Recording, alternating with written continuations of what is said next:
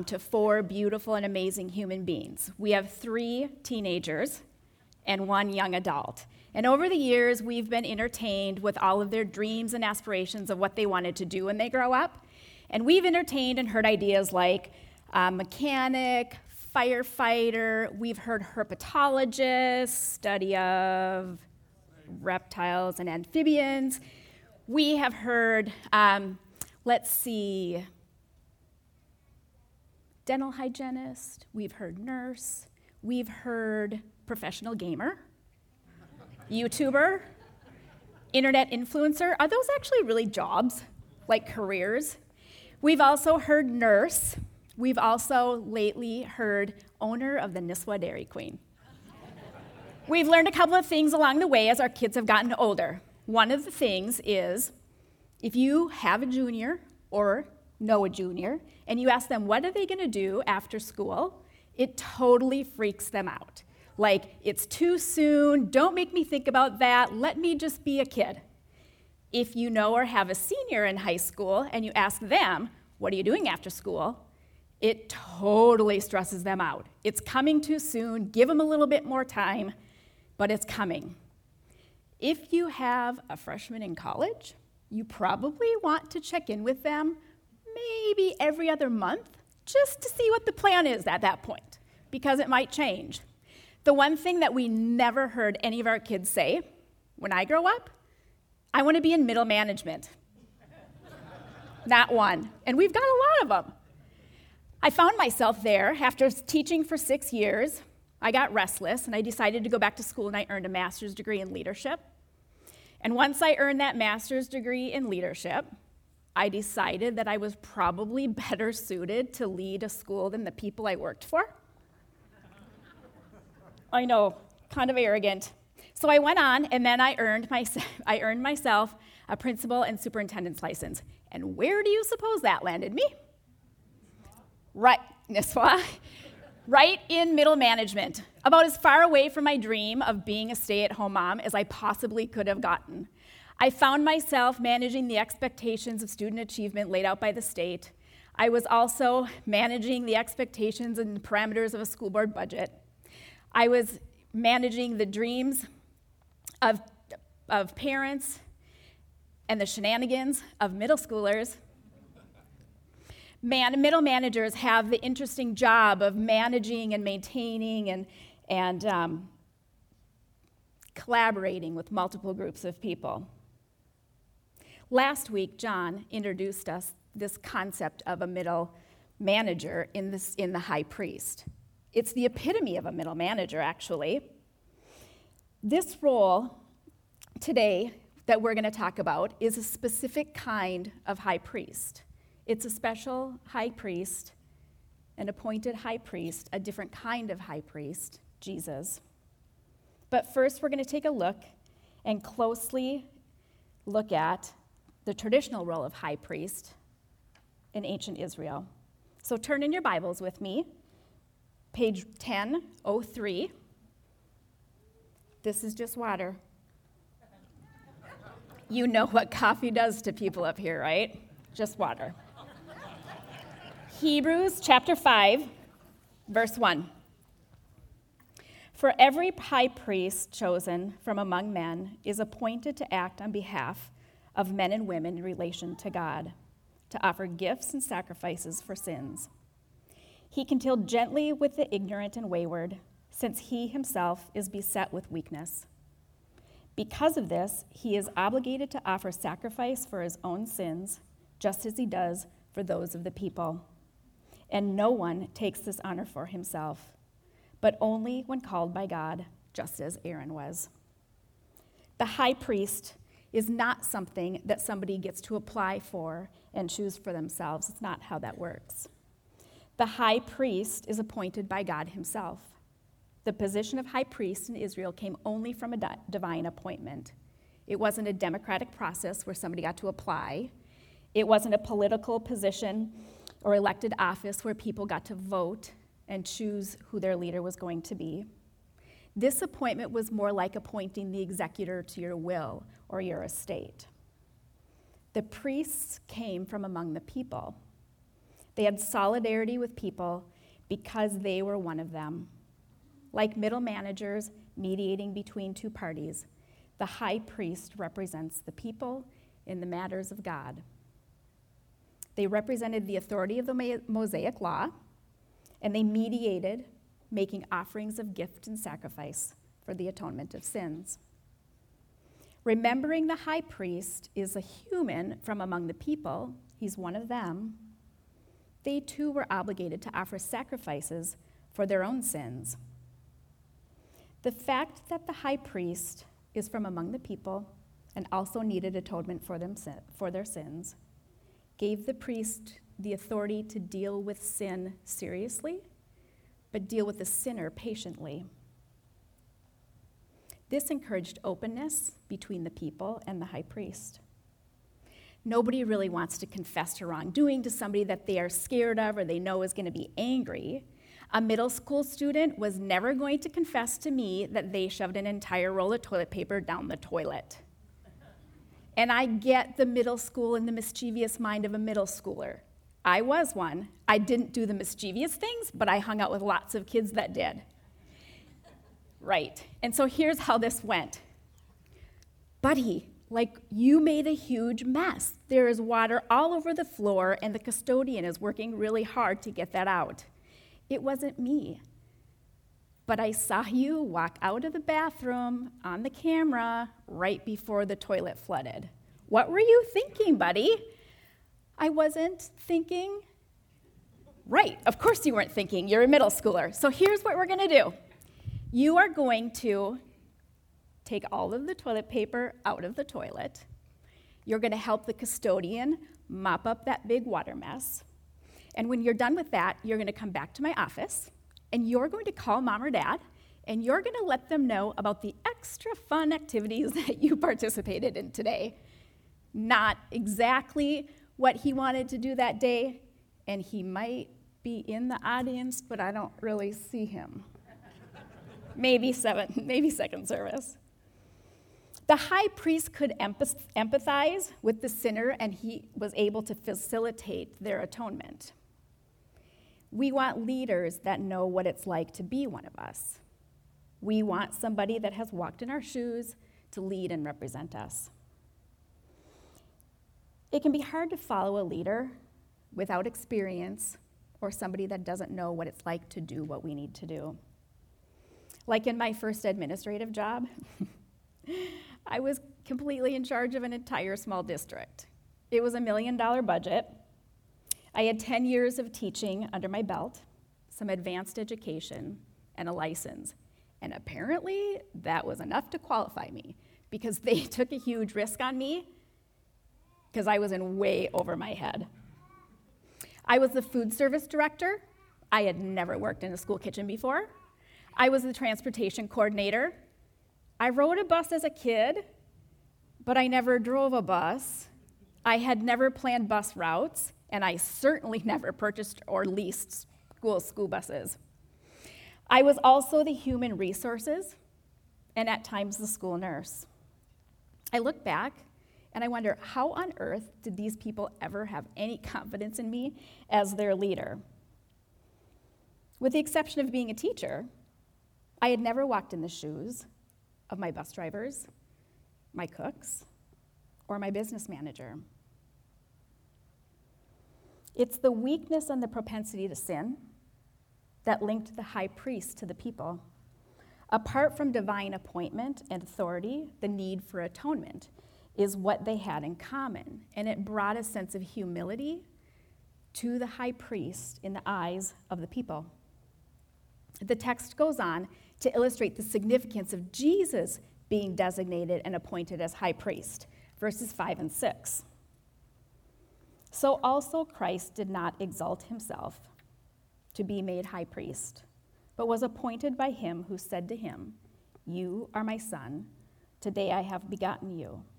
As he says also in another place, "You are a priest forever, after the order of Melchizedek."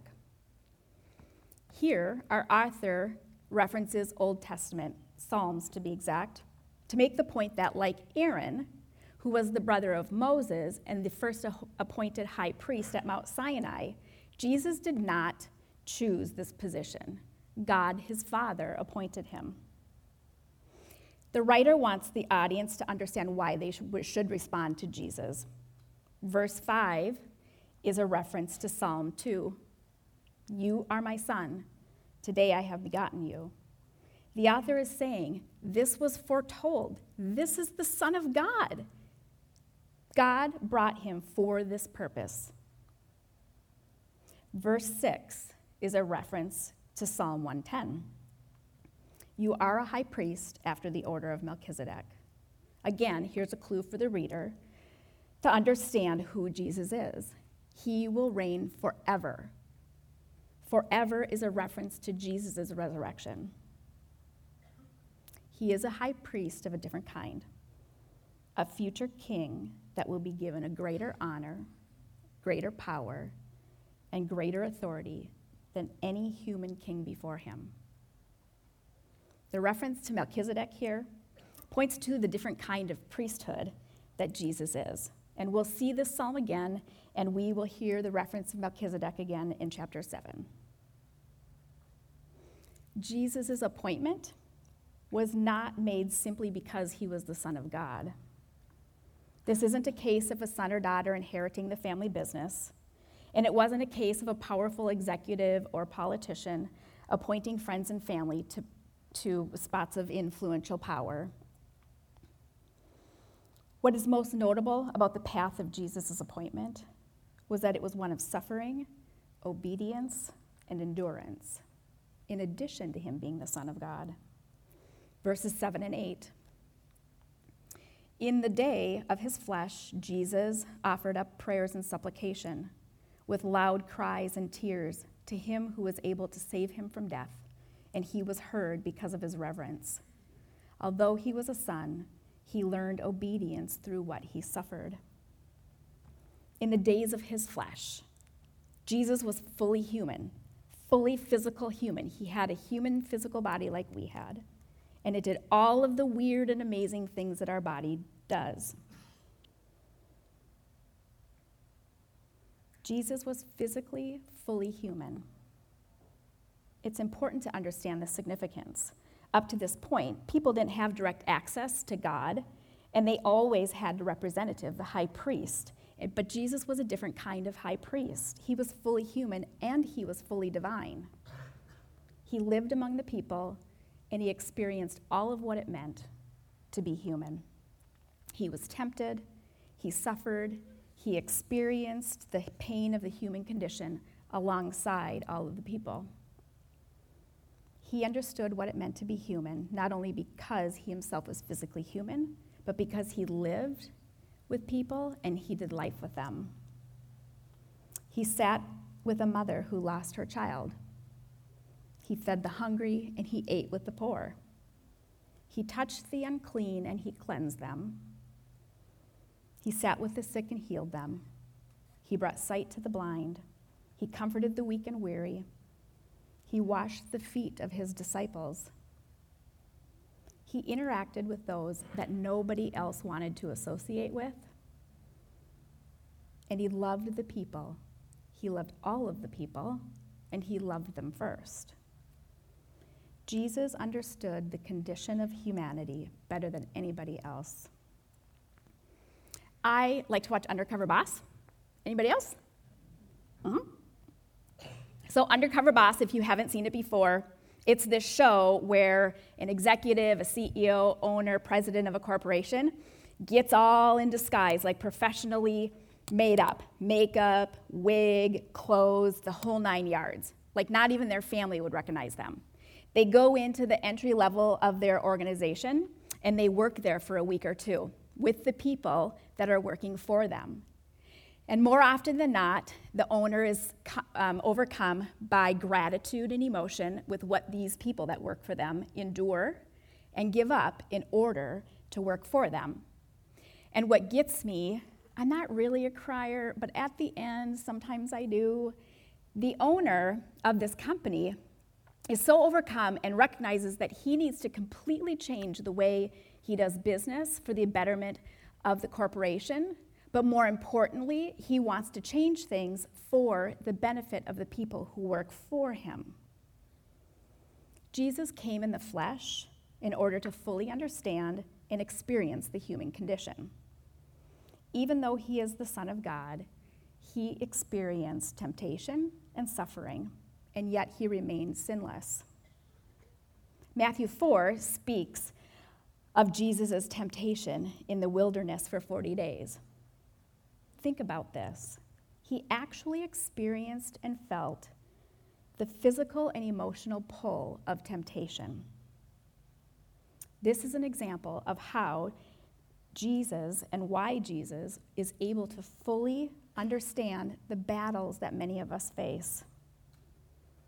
In response to the human condition, Jesus, as high priest, offered prayer and supplication on behalf of himself and others. The text in verse 7 describes loud cries and tears. This is supplication. It's a posture of pleading and begging. He fully understands what it means to suffer and struggle. Here, the writer gives another reference to Jesus' identity. Jesus prayed to God the Father, the one he knew who could save him from his death, and he was heard. We know that God heard Jesus because after Jesus was crucified, God gave him eternal life, seated him at his right hand because of his reverence. Jesus' obedience came from his faith and trust in God in the midst of his temptation and suffering. Verse 8, although he was a son, he learned obedience through what he suffered. This is not a case of good parenting or God teaching Jesus to be obedient. Obedience is often the goal of parenting, though, right? We want our kids to make choices for themselves, and we want them to equate what the outcome of their choices with what they are experiencing in life. This is how we know that when they leave our house, they're going to be able to make decisions on their own, right? We all have choices to make. I remind myself, and I say this to my kids and friends, whenever we complain about the way things are. We have a teen at our house who shall remain nameless, but this summer, she committed herself to 4 volleyball, I just gave it away, didn't I? Sorry, hon. 4 volleyball camps, 4 volleyball tournaments, could have been 6, 4 Monday night volleyball league, and she also committed to working 4 days a week. I don't know what it is about 4s, but a couple weeks ago she came to us and she's like, summer's almost over. I have hardly had any time to do anything fun or enjoy it. I don't even know what to say to that, except that we all have choices to make with how we spend our time. Parenting is not what is happening here. There is no suggestion that Jesus ever disobeyed. Jesus did not learn to obey because of previous disobedience and learning from his mistakes. Jesus' obedience was the result of a life he experienced day by day and the faith and trust that he had in God his Father. He trusted God completely with his life. In this way, he was made perfect. The text concludes in verses 9 and 10. And being made perfect, he became the source of eternal salvation to all who obey him, being designated by God a high priest after the order of Melchizedek. Jesus was fully human. He was tempted like we are. He suffered like we do. When he suffered, he leaned into it, learning to trust God and do his will. He didn't aim to seek comfort for himself to avoid the pain or the suffering that he was experiencing. He didn't busy himself with friends or hobbies or activities to avoid what he was experiencing. We do that sometimes, don't we? I do that. I busy myself in an effort to avoid pain and discomfort, and I seek comfort in something that will distract me. It's like fight or flight. We oftentimes flee, but Jesus, he fought to trust God with his entire life. I had a conversation with a friend on my deck last week, and we talked about how oftentimes when we're in a season or a period or a circumstance where we're suffering or experiencing pain or emotional pain, we bring all of our people in. We gather people around us, not in an effort to help us solve problems, but we bring them in so that they will tell us all of the things that we want to hear that will affirm our feelings and our response to whatever is going on. We want these people to tell us what we want to hear so that we can feel better. Instead of going to God in an effort to seek his wisdom, his comfort, and his will, we pull all of our people in so that they are the ones that can comfort us and make us feel okay. Please don't hear me wrong. It is really important that we share in our suffering and our temptation. We need each other, and it is part of being in community. But what gut response do we have in hard times and seasons of suffering? Do we run to God first? Or do we rally all our people, make ourselves busy, and do all of the things to distract ourselves from the pain? Jesus was steadfast in his suffering. His source of strength was his faith in God. The perfection of Jesus in this verse is tied to his suffering, death, and obedience. Jesus wasn't an heir born with a silver spoon in his mouth. He didn't ascend to the right hand of the Father simply because of his bloodline. God needed Jesus to fully understand the human condition so that he could understand what necessitated himself as the ultimate and final sacrifice.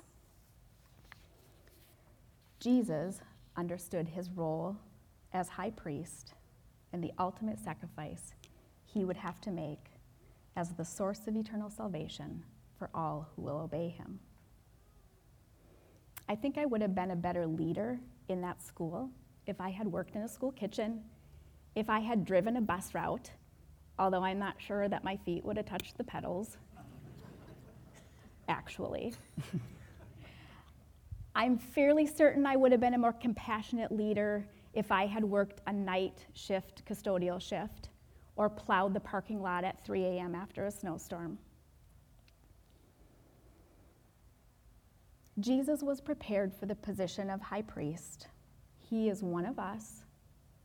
He is a proven leader, worthy of our complete faith and devotion.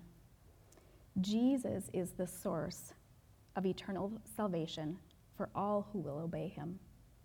Let's pray.